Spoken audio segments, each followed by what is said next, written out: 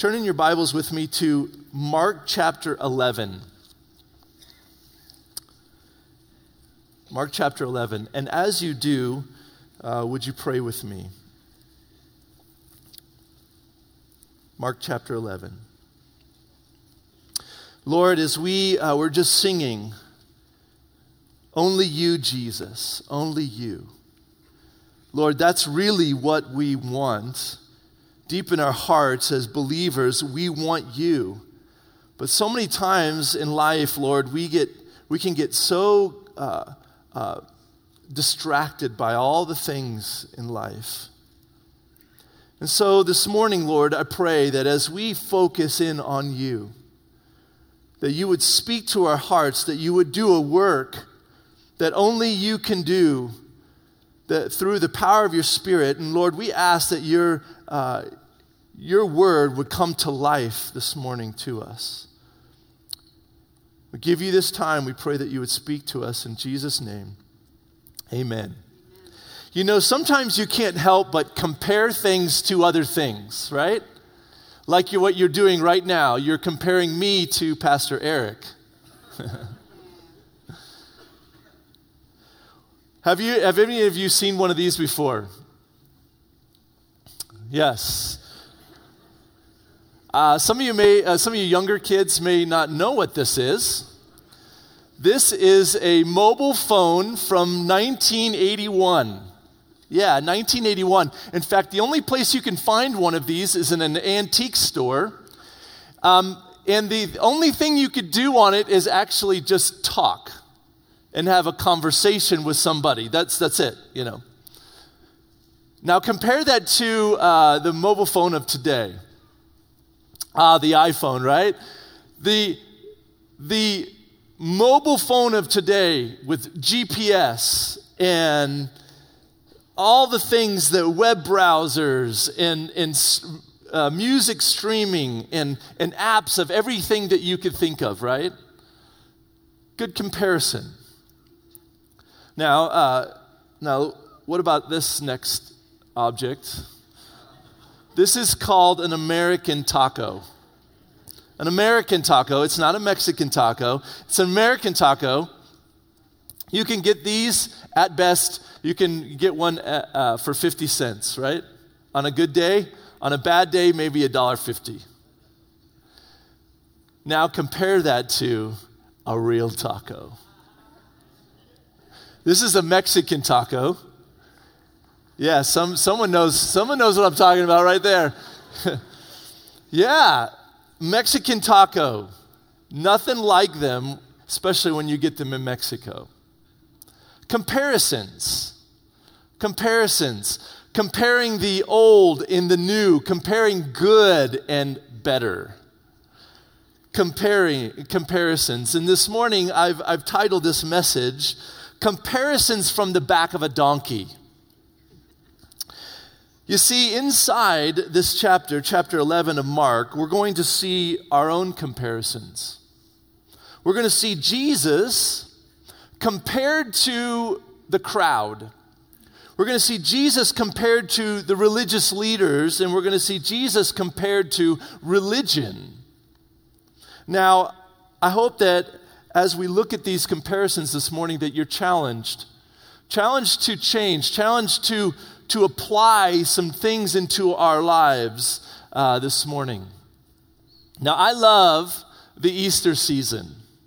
It's one of my favorite times of the season, and I hope that as we look at this week, the week before Jesus gets crucified this morning, as we enter into this Easter week, I thought it would be fitting to look at the last week of Jesus' life. Now, did you know that there's more written on the last week of Jesus' life than any other major topic in Scripture? In the book of Mark, chapters 11 through 16 are devoted to the last week of Jesus' life. If you look at the book of Matthew, 2/5 of the Gospel of Matthew is devoted to the last week of Jesus' life. One half of the Gospel of John is devoted to that final week. And in the Gospel of Luke, 1/3 is devoted to that final week of Jesus' life. So you can sense the kind of importance that the gospel writers placed on this Passion Week. The week that we are entering into today, Palm Sunday, this Passion Week. So let's think about this for a second. Now, in all the four Gospels, there are 89 chapters in those Gospels. 89 chapters. And of those 89 chapters, 4 of those chapters cover the first 30 years of Jesus' life. And 85 chapters cover the last 3.5 years of Jesus' life. And 29 of those 85 chapters cover the last week of Jesus' life. So we begin the Passion Week with an event that is mentioned in all 4 Gospels. The triumphal entry of Jesus. And as he rides into Jerusalem on this donkey. Now, the only other event that is mentioned in all 4 Gospels is the feeding of the 5,000. I almost forgot about it. The feeding of the 5,000. And when something's mentioned in all 4 of the Gospels, it's important. We should take notice of it. You see, less than 1 week before Jesus was put to death, Jesus entered Jerusalem to the sound of the people, glorifying and praising his name. Jesus was about to do something he had never done before, something he had repeatedly cautioned others to not do, and yet now he's going to let his followers openly proclaim him as Messiah. So would you read with me in verse 1 of chapter 11. And as they approached Jerusalem at Bethphage and Bethany, near the Mount of Olives, he sent 2 of his disciples and said to them, "Go into the village opposite you, and immediately as you enter it, you will find a colt tied there on which no one has ever sat. Untie it and bring it here. And if anyone says to you, 'Why are you doing this?' you say, 'The Lord has need of it,' and immediately he will send it back here." And they went away and found a colt tied at the door outside in the street, and they untied it. And some of the bystanders were saying to them, "What are you doing untying the colt?" And they spoke to them just as Jesus had told them, and they gave them permission. And they brought the colt to Jesus and put their garments on it, and he sat upon it, and they spread their garments in the road. And others spread leafy branches, which they had cut from the fields. And those who had went before and those who had followed after were crying out, "Hosanna! Blessed is he who comes in the name of the Lord. Blessed is the coming kingdom of our father David. Hosanna in the highest."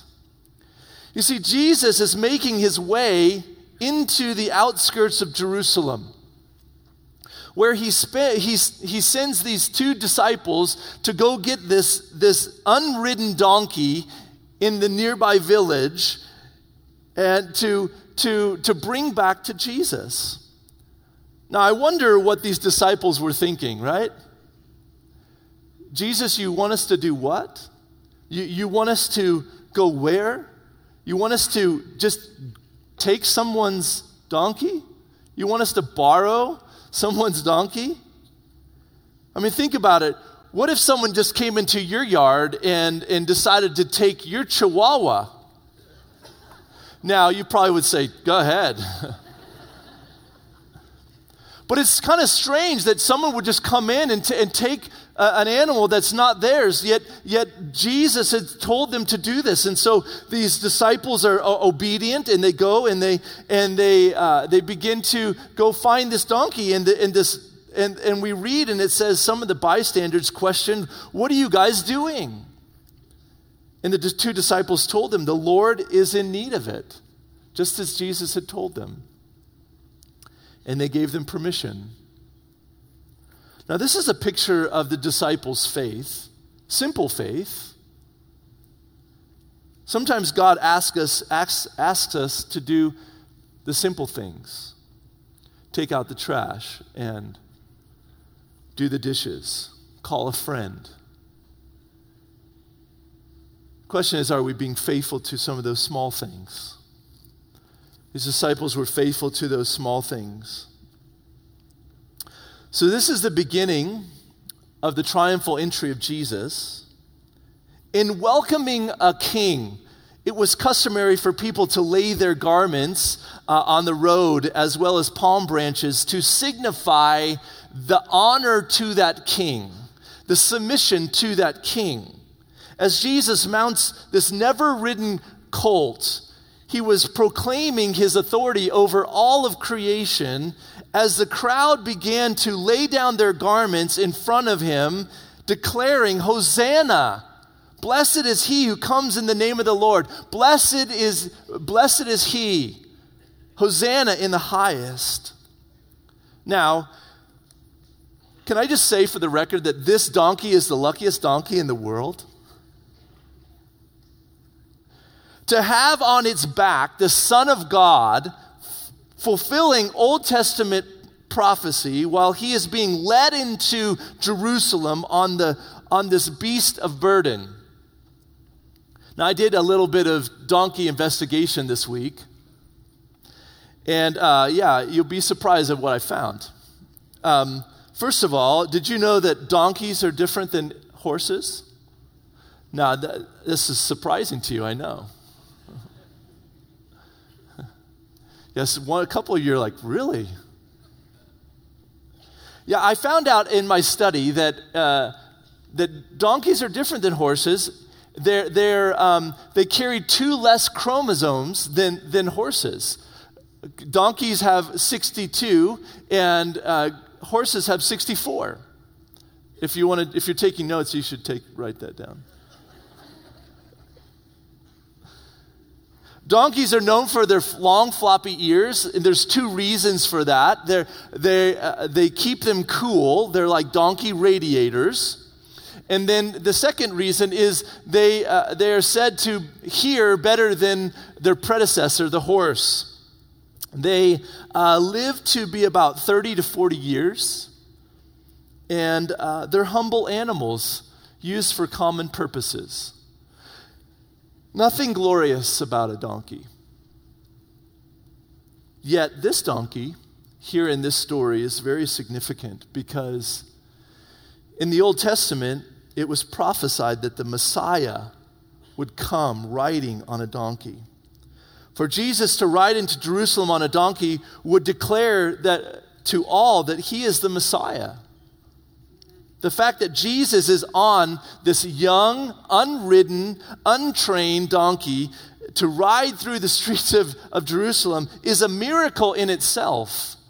If you know anything about donkeys, if you try to get on an unridden donkey in a crowded place where we're going to learn that Jesus is going through these streets and it's crowded, this is a miracle in itself.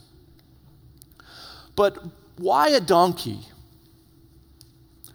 Well, let's find out. Turn with me to Zechariah chapter 9. Zechariah chapter 9, verse 9.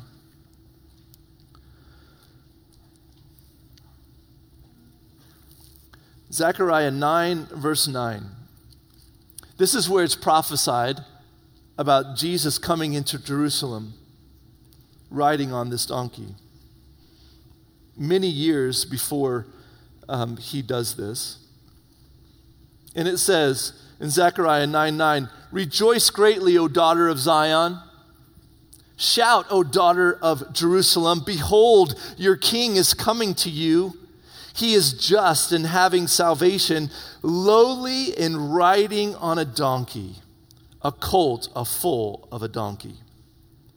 You see, this verse tells it all, doesn't it? He says, lowly and riding on a donkey. Though the crowd wanted a Messiah that would rule as king to save them from the tyranny of Rome, Jesus is coming as a humble servant. Lowly he comes. In fact, Jesus said this in Matthew chapter 23, verse 11 and 12. He says, "But he who is greatest among you shall be your servant. And whoever exalts himself will be humbled. But whoever humbles himself will be exalted." This is Jesus showing us the way, telling us the way. You see, Jesus was preparing to lay his life down for the sins of the world. The time had come for Jesus to be declared Messiah, and Jesus is now allowing the crowd to declare his rightful place. Hosanna in the highest, meaning, save us now, Jesus, save us now. Although the crowd was proclaiming Jesus king, the Jews would soon turn on him, and within 7 days, Jesus would be crucified because they didn't understand what kind of king he would be. They didn't understand what kind of king he would be. My first comparison this morning is this. Jesus comes as humble servant, but the crowd was wanting a conquering king. And when they didn't get the conquering king that they wanted, they turned on Jesus. Now, something you need to know at this time, it was the week of Passover festival.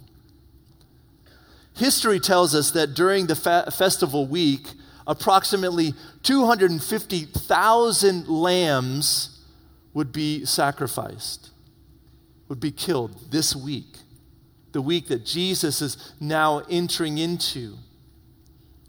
Now, if a lamb was shared between 8 people, if you do the math, that's approximately 2 million people that are in and around Jerusalem at this time. A lot of people that have come in to travel into Jerusalem to be there for the festival week of Passover. So you can understand that the city would have been full of travelers from all over. There would be crowds everywhere. Yet Jesus is riding through on this donkey. You see, every year the devout Jewish men, 20 years and up in age, would make a pilgrimage back to Jerusalem to bring their sacrifice to the temple, to offer it up on behalf of their family. Then once the lamb was sacrificed, the family would then eat the lamb, and then they would that was sacrificed, and they would enjoy and celebrate the Passover together. They would enjoy and celebrate the goodness and grace of God, that their sins have been covered. And this festival would go on for 7 days. Now, in the Jewish calendar, Palm Sunday today would be, and is today still, the 10th day of Nisan in the Jewish calendar. Not the car, but the month of the Jewish calendar. The month Nisan in the Jewish calendar is the 10th day. The 10th day of the month was the day when the Jewish families would select the lamb that they would then, on the 14th day of Nisan, sacrifice for Passover. Now, interesting that it's on the very day, that the 10th day of Nisan, that the Lamb of God is riding into Jerusalem on a donkey, presenting himself, as it were, to the nation as their humble king. And on the 14th day of Nisan, Christ would give his life as a ransom for many, fulfilling the Passover. Happening right there. So interesting to understand this. Well, let's read on in Mark chapter 11. Look at verse 11. And he entered Jerusalem and came into the temple. And after looking around, he departed for Bethany with the 12, since it was already late. Now, Jerusalem wasn't like the cities today in the United States where you could go and find a hotel anywhere and find a place to stay. No, Jerusalem was filled with people at this time, and there wasn't many places to stay, so people would stay with other people. They would stay with families, and Jesus at this time couldn't find a place to stay in Jerusalem, it seems. And so he is staying at Martha's house. It doesn't tell us that, but we understand that from reading through the other Gospels that he's probably staying at Martha's house. Lazarus is probably there. Lazarus was just raised from the dead just days before. They're all hanging out together, and Jesus has now come into Jerusalem riding on this donkey. He's been there all day, kind of being with the people and being lifted up. And now he comes into the temple. He walks into the temple and he looks around. He takes an assessment of what's going on in the temple, and he realizes that, okay, it's getting late. And so he decides to leave with the 12, and he goes back to Bethany. Now, Bethany, if you've ever been to Israel, I haven't been there, but in studying this, I understand that Bethany is just right across the Kidron Valley.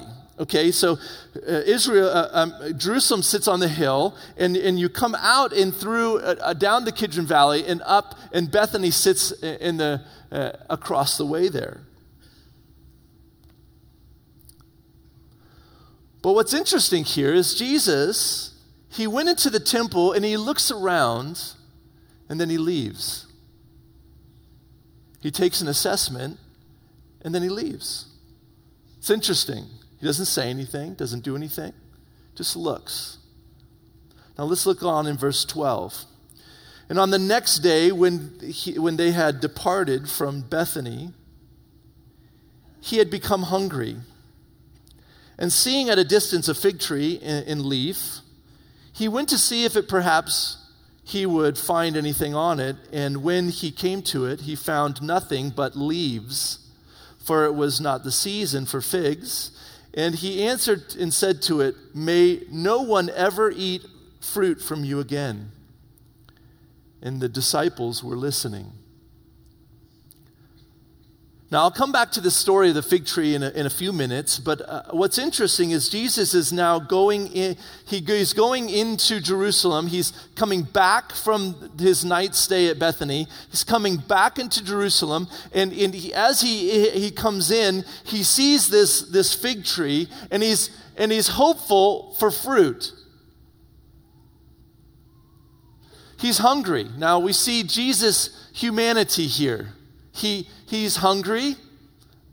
Usually we don't see Jesus hungry. He's usually satisfied. But here he's hungry, and he looks at this tree, and there's promise. He sees the leaves on it. Now, this wasn't the season for figs, but if you know anything about fig trees, the figs are produced before the leaves. And they start to bud, and they start to develop their figs prior to the leaves being produced. So if that tree was producing fruit, it would be evident when Jesus walked up on it. You can eat figs before they're completely ripe.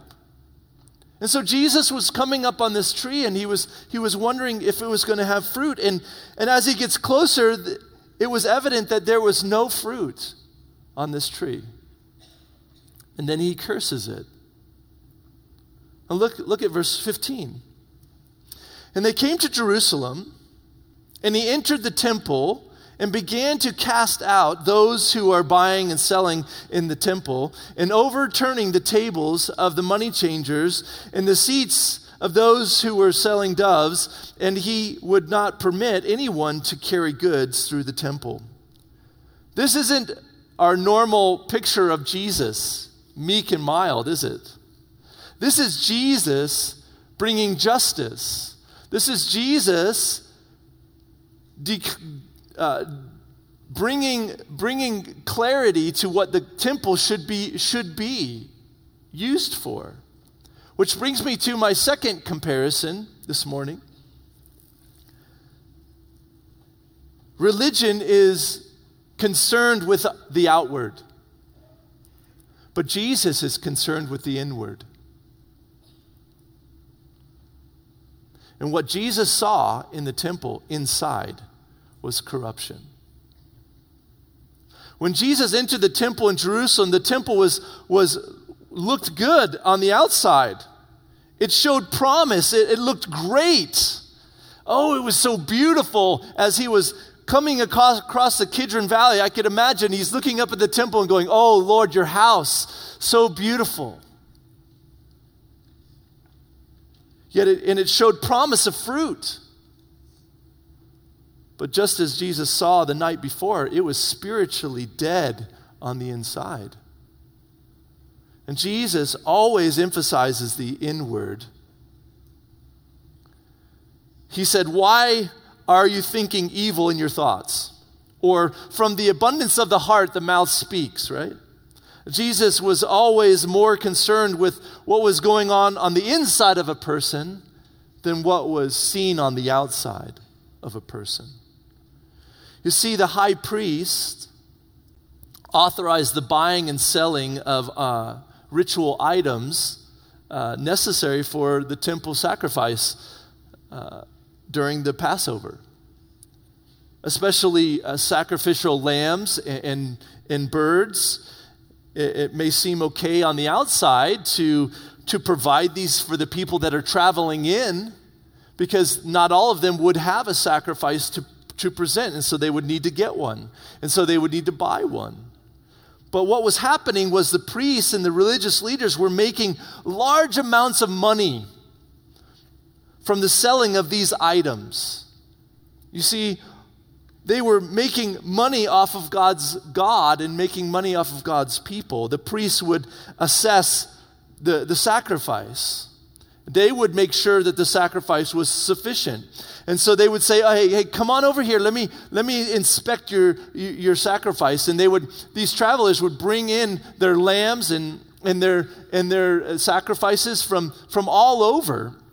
And they would make sure that it was good enough. And the priest would look at it and say, "Oh, you know what? That's not going to work. This lamb is defective. I'm sorry, but we've got some over here. These are priests. The priests have inspected them ahead of time, and they're ready for you to purchase. And but you know they come with a high price. But hey, this is for the Lord." And they would take advantage of the people. They would charge them all kinds of money. So they would tell the people that their sacrifice wasn't good enough, that they brought in, and then they would need to purchase another, causing the people to pay large amounts of money to give their sacrifice for the Passover. Also, at the same time, there were money changers in the temple making money off the people as well. You see, all the Jewish men 20 years and older would have to pay a temple tax. And that annual temple tax would have to be paid in Jewish coinage. So if people were traveling in from outside of Jerusalem, they would take their money and they would have to change it into that Jewish coinage, and they were charging them large amounts of exchange rate, causing the people to pay a lot more money than they should, and the religious leaders are getting rich. Which brings me to my third comparison. The vice of restrictions compared to the virtue of freedom. You see, religion is often about what you can't do.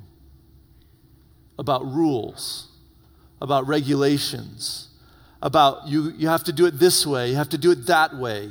You can't do this, you can't do that. But Jesus was always about the virtue of freedom. Now, how many of you are parents in here? Okay. There's lots of parents. This is good. If we parented out of a place of only giving restrictions and rules to our kids, what would that produce? We would eventually have rebellious and frustrated kids who call us hypocrites. But if we parent out of teaching our kids to love virtue, to desire virtue, not that there's not consequence or boundaries, but if we teach them to love virtue and we lead their hearts, they will follow. They'll follow us. And this is what Jesus was doing. No wonder everybody was following Jesus at this time, because Jesus was beginning to teach them virtue, to desire and love virtue instead of a bunch of rules and regulations and things they had to do. You see, religion brings bondage, but Jesus brings freedom. Let's look on in verse 17. And it says, "And he began to teach and say to them, it is written, my house, it is not written, is it not written, is it not written, my house shall be called a house of prayer for all the nations. But you have made it a den of thieves, a robber's den." You see, the house of God is to be a place of worship, a place of prayer for everyone to come into, a place where we go to meet with God, to seek God.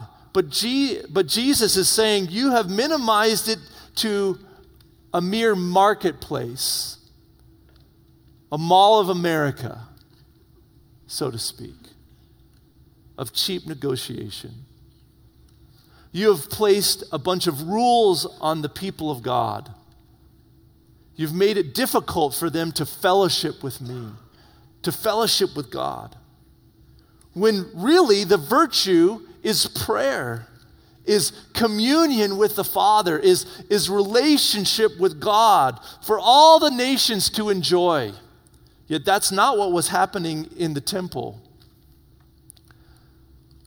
Jesus was saying, you've made it a place of business instead of a place of worship, a place of frustration instead of a place of freedom. Look on with me in verse 18. "And the scribes and the chief priests heard it and sought how they might destroy him. For they feared him, because all the people were astonished at his teaching. When evening had come, he went out of the city. Now in the morning, as they passed by, they saw the fig tree dried up from the roots. And Peter, remembering, said to him, 'Rabbi, look, the fig tree which you have cursed has withered away.'" Now, do you think this was surprising to Jesus when he said, "Hey, Rabbi, the tree that you cursed is withered up"? He's like, "Well, what did you expect, Peter?" I told it that it's not gonna make it, and you didn't believe me? If you remember a few verses back, Jesus came to this fig tree, right? And it had no fruit on it. And Jesus cursed the fig tree, saying, "Let no one eat fruit from you ever again." Then the next day, while entering Jerusalem, they passed by this fig tree, and Jesus spoke to it again, and it was withered away and dying. And the words of Jesus came true overnight. And Peter was surprised. And the Jesus condemning of the fig tree and the cleansing of the temple were both symbolic acts. I want you to get this. This is important. These are both symbolic acts that illustrated the spiritual condition of the nation of Israel at this time and the impeding judgment that was coming upon them. You see, the fig tree was used a number of times in the Old Testament to refer to the nation of Israel. And I believe that Jesus was speaking about the condition of the nation of Israel at this moment. There was no fruit. Israel at this time was outwardly fruitless, like the fig tree, and inwardly corrupt, like the situation in the temple. The nation of Israel was hypocritical. They had an outward display of religion. Oh, it looked good on the outside. The religious leaders, they would dress up and look so nice and look so pompous, but on the inside they were corrupt. There was no real inward experience, no real life. There was no fruit being produced. Which brings me to my fourth comparison. Religion is fruitless. Jesus is fruitful. If you would turn with me to John chapter 15, verse 5.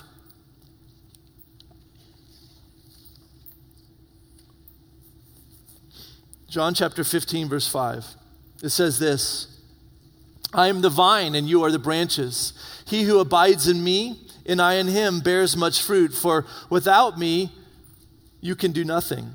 If anyone does not abide in me, he is cast out as a branch and is withered, and they gather them and throw them into the fire, and they are burned. If you abide in me and my words abide in you, you will ask whatever you desire, and it shall be done for you. By this my Father is glorified, that you bear much fruit, so you will be my disciple. You see, the nation of Israel was bearing no fruit, but it wasn't just the nation of Israel. This is for us as well. So examine your life this morning. Is there fruit in your life coming out? Is there fruit being produced inside? Or are you merely concerned with what people see on the outside? You see, Jesus is concerned with what's on the inside. He knows what's going, he knows what's being produced in you. What does he see when he looks at you? Does he see a fruitful tree, or does he see a tree with no fruit? You know, now is the time to produce fruit. Now is the time to seek the Lord and allow him to produce that fruit in you. The question is, how do we produce fruit? How does a tree produce fruit? Let's think about that for a second. A tree, when it's planted, what does it do to produce fruit? Does it concentrate? Does it concentrate to produce fruit? Does it go, does it just, I need to produce fruit, come on. Bing, bing, bing, and then fruit comes out? No. What does it do? It's real simple, and it's not, it doesn't take a lot of energy. It's just, it remains. You see, when Jesus said, abide in me, he said, remain in me. That's what it means. Just remain. And what a tree does is it just remains in the soil. It just takes up the nutrients and just takes it in. And naturally, it produces fruit. Okay? So in a Christian's life, how do we produce fruit? We remain in Jesus and we just hang in right there. We hang with Jesus. We spend time with him. We reflect on his word. We take it in and we chew on it. We remain in it. We just sit in it. We just lavish in him. And naturally, fruit will come. That's how it works. Look with me at verse 22 of Mark. So Jesus answered and said to them, "Have faith in God. For assuredly I say to you, whoever says to this mountain, 'Be moved and cast into the sea,' and does not doubt in his heart, but believes that those things he says will be done, he will have whatever he says. Therefore I say to you, whatever things you ask when you pray, believe that you will receive them and you will have them." Now this is right after the response that Peter gave about the fig tree. Peter says, "Jesus, the tree that you spoke of is withered away." And Jesus now, in his response to that from Peter, he says, "Have faith in God." And I think that's interesting, that he says, "Have faith in God." Why is he saying that? Because the nation of Israel had no faith. They had religion. They had ritual. They had all the things that they were doing to make them feel good. But Jesus said, no, that's not what you need. What you need is you need to have faith. You need to have faith. Faith that rests in God. Faith that trusts in the power, in the goodness of God. Jesus is calling his disciples to believe, to have immovable faith, to have unwavering belief. One that does not doubt. Because soon their faith, the faith of the disciples would be tested, just as Jesus would be arrested a few days later. Jesus would be arrested, he would be beaten, and he would be killed. Not a few days from this moment. Following Jesus is about faith. It's about belief. Compared to these faithless religious leaders who had trust in their systems. If that's you this morning, find Jesus. Don't find comfort in your systems, in your religion. Jesus says, believe in me, have faith in me, put your faith and trust in me. You see, these disciples would face a storm of tests in the days ahead.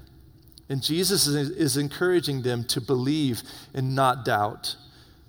And if they would, the impossible will happen. Now, Jesus wasn't talking about actually throwing mountains into the sea here. He was using hyperbole to make a point. He was saying, the impossible can happen if you line up your prayers with God's will. That doesn't mean if I pray for Pastor Eric to gain weight. Because sometimes I look at him and go, man, you need to gain weight, bro. That would happen. If I prayed to the Lord, I said, Lord, you need to help Pastor Eric gain weight. And no, that would be a miracle. That's not the kind of prayer I'm talking about. You see, real prayer comes out of our constant communion with God. Jesus had just left the temple. He had just declared the temple to be a house of prayer, right? Not a den of thieves or a robber's den, but a house of prayer for everyone to come into. And he's saying, let the house of God be a place where we have faith, where we come and we believe, and we trust in the Lord for the things that He tells us in His Word. When our prayers line up with the will of God, through intimate communion with Him, oh man, watch out, church. Great things will happen. Yet the nation of Israel at this time lacked faith. They lacked faith. As we close, as we prepare our hearts for Easter coming this weekend, let's apply the things that we've learned this morning. You know, we've heard some really strong comparisons And these comparisons have confronted some of our own lives. And so let's ask ourselves some application questions as we close. Are you coming to Jesus on your own terms?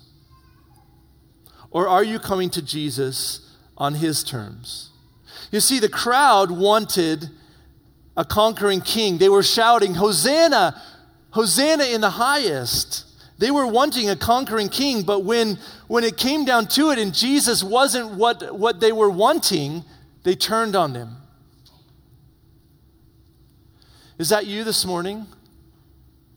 Are you coming to Jesus on your own terms and saying, "Jesus, this is the God you have to be in my life. And if you don't do this, then you're not going to be accepted anymore"? Or are you coming to Jesus on his terms?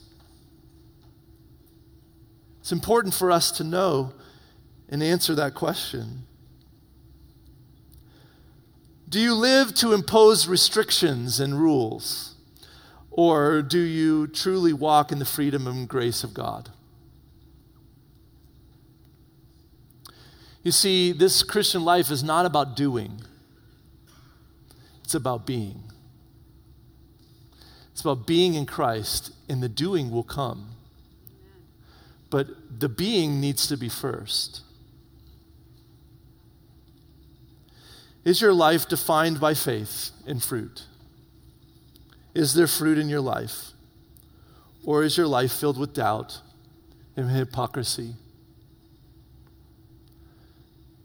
Jesus is such the answer for all of us. And as we close this morning, Jesus is calling. He's calling you to him. He's knocking on the door of your heart and he's saying, come to me. Let me show you all that I am. Let you, I want you to experience true life through Jesus. But it takes faith and trust. Let's pray. Heavenly Father, as we close, Lord, and we have considered your triumphal entry this morning, as you've come and riding in on this lowly donkey, showing us the way, Lord, showing us that you're the suffering servant, the humble servant that comes to show us the way. Yet one day, you will come back. And you will be riding on a white horse. And you will conquer all. You will be that conquering king. Oh, Lord, we look forward to that. But until that day, Lord, may you be everything to us, Lord. May you sit on the throne of our hearts. From this day forward, Lord, may we be yours. I pray this in Jesus' name. Amen.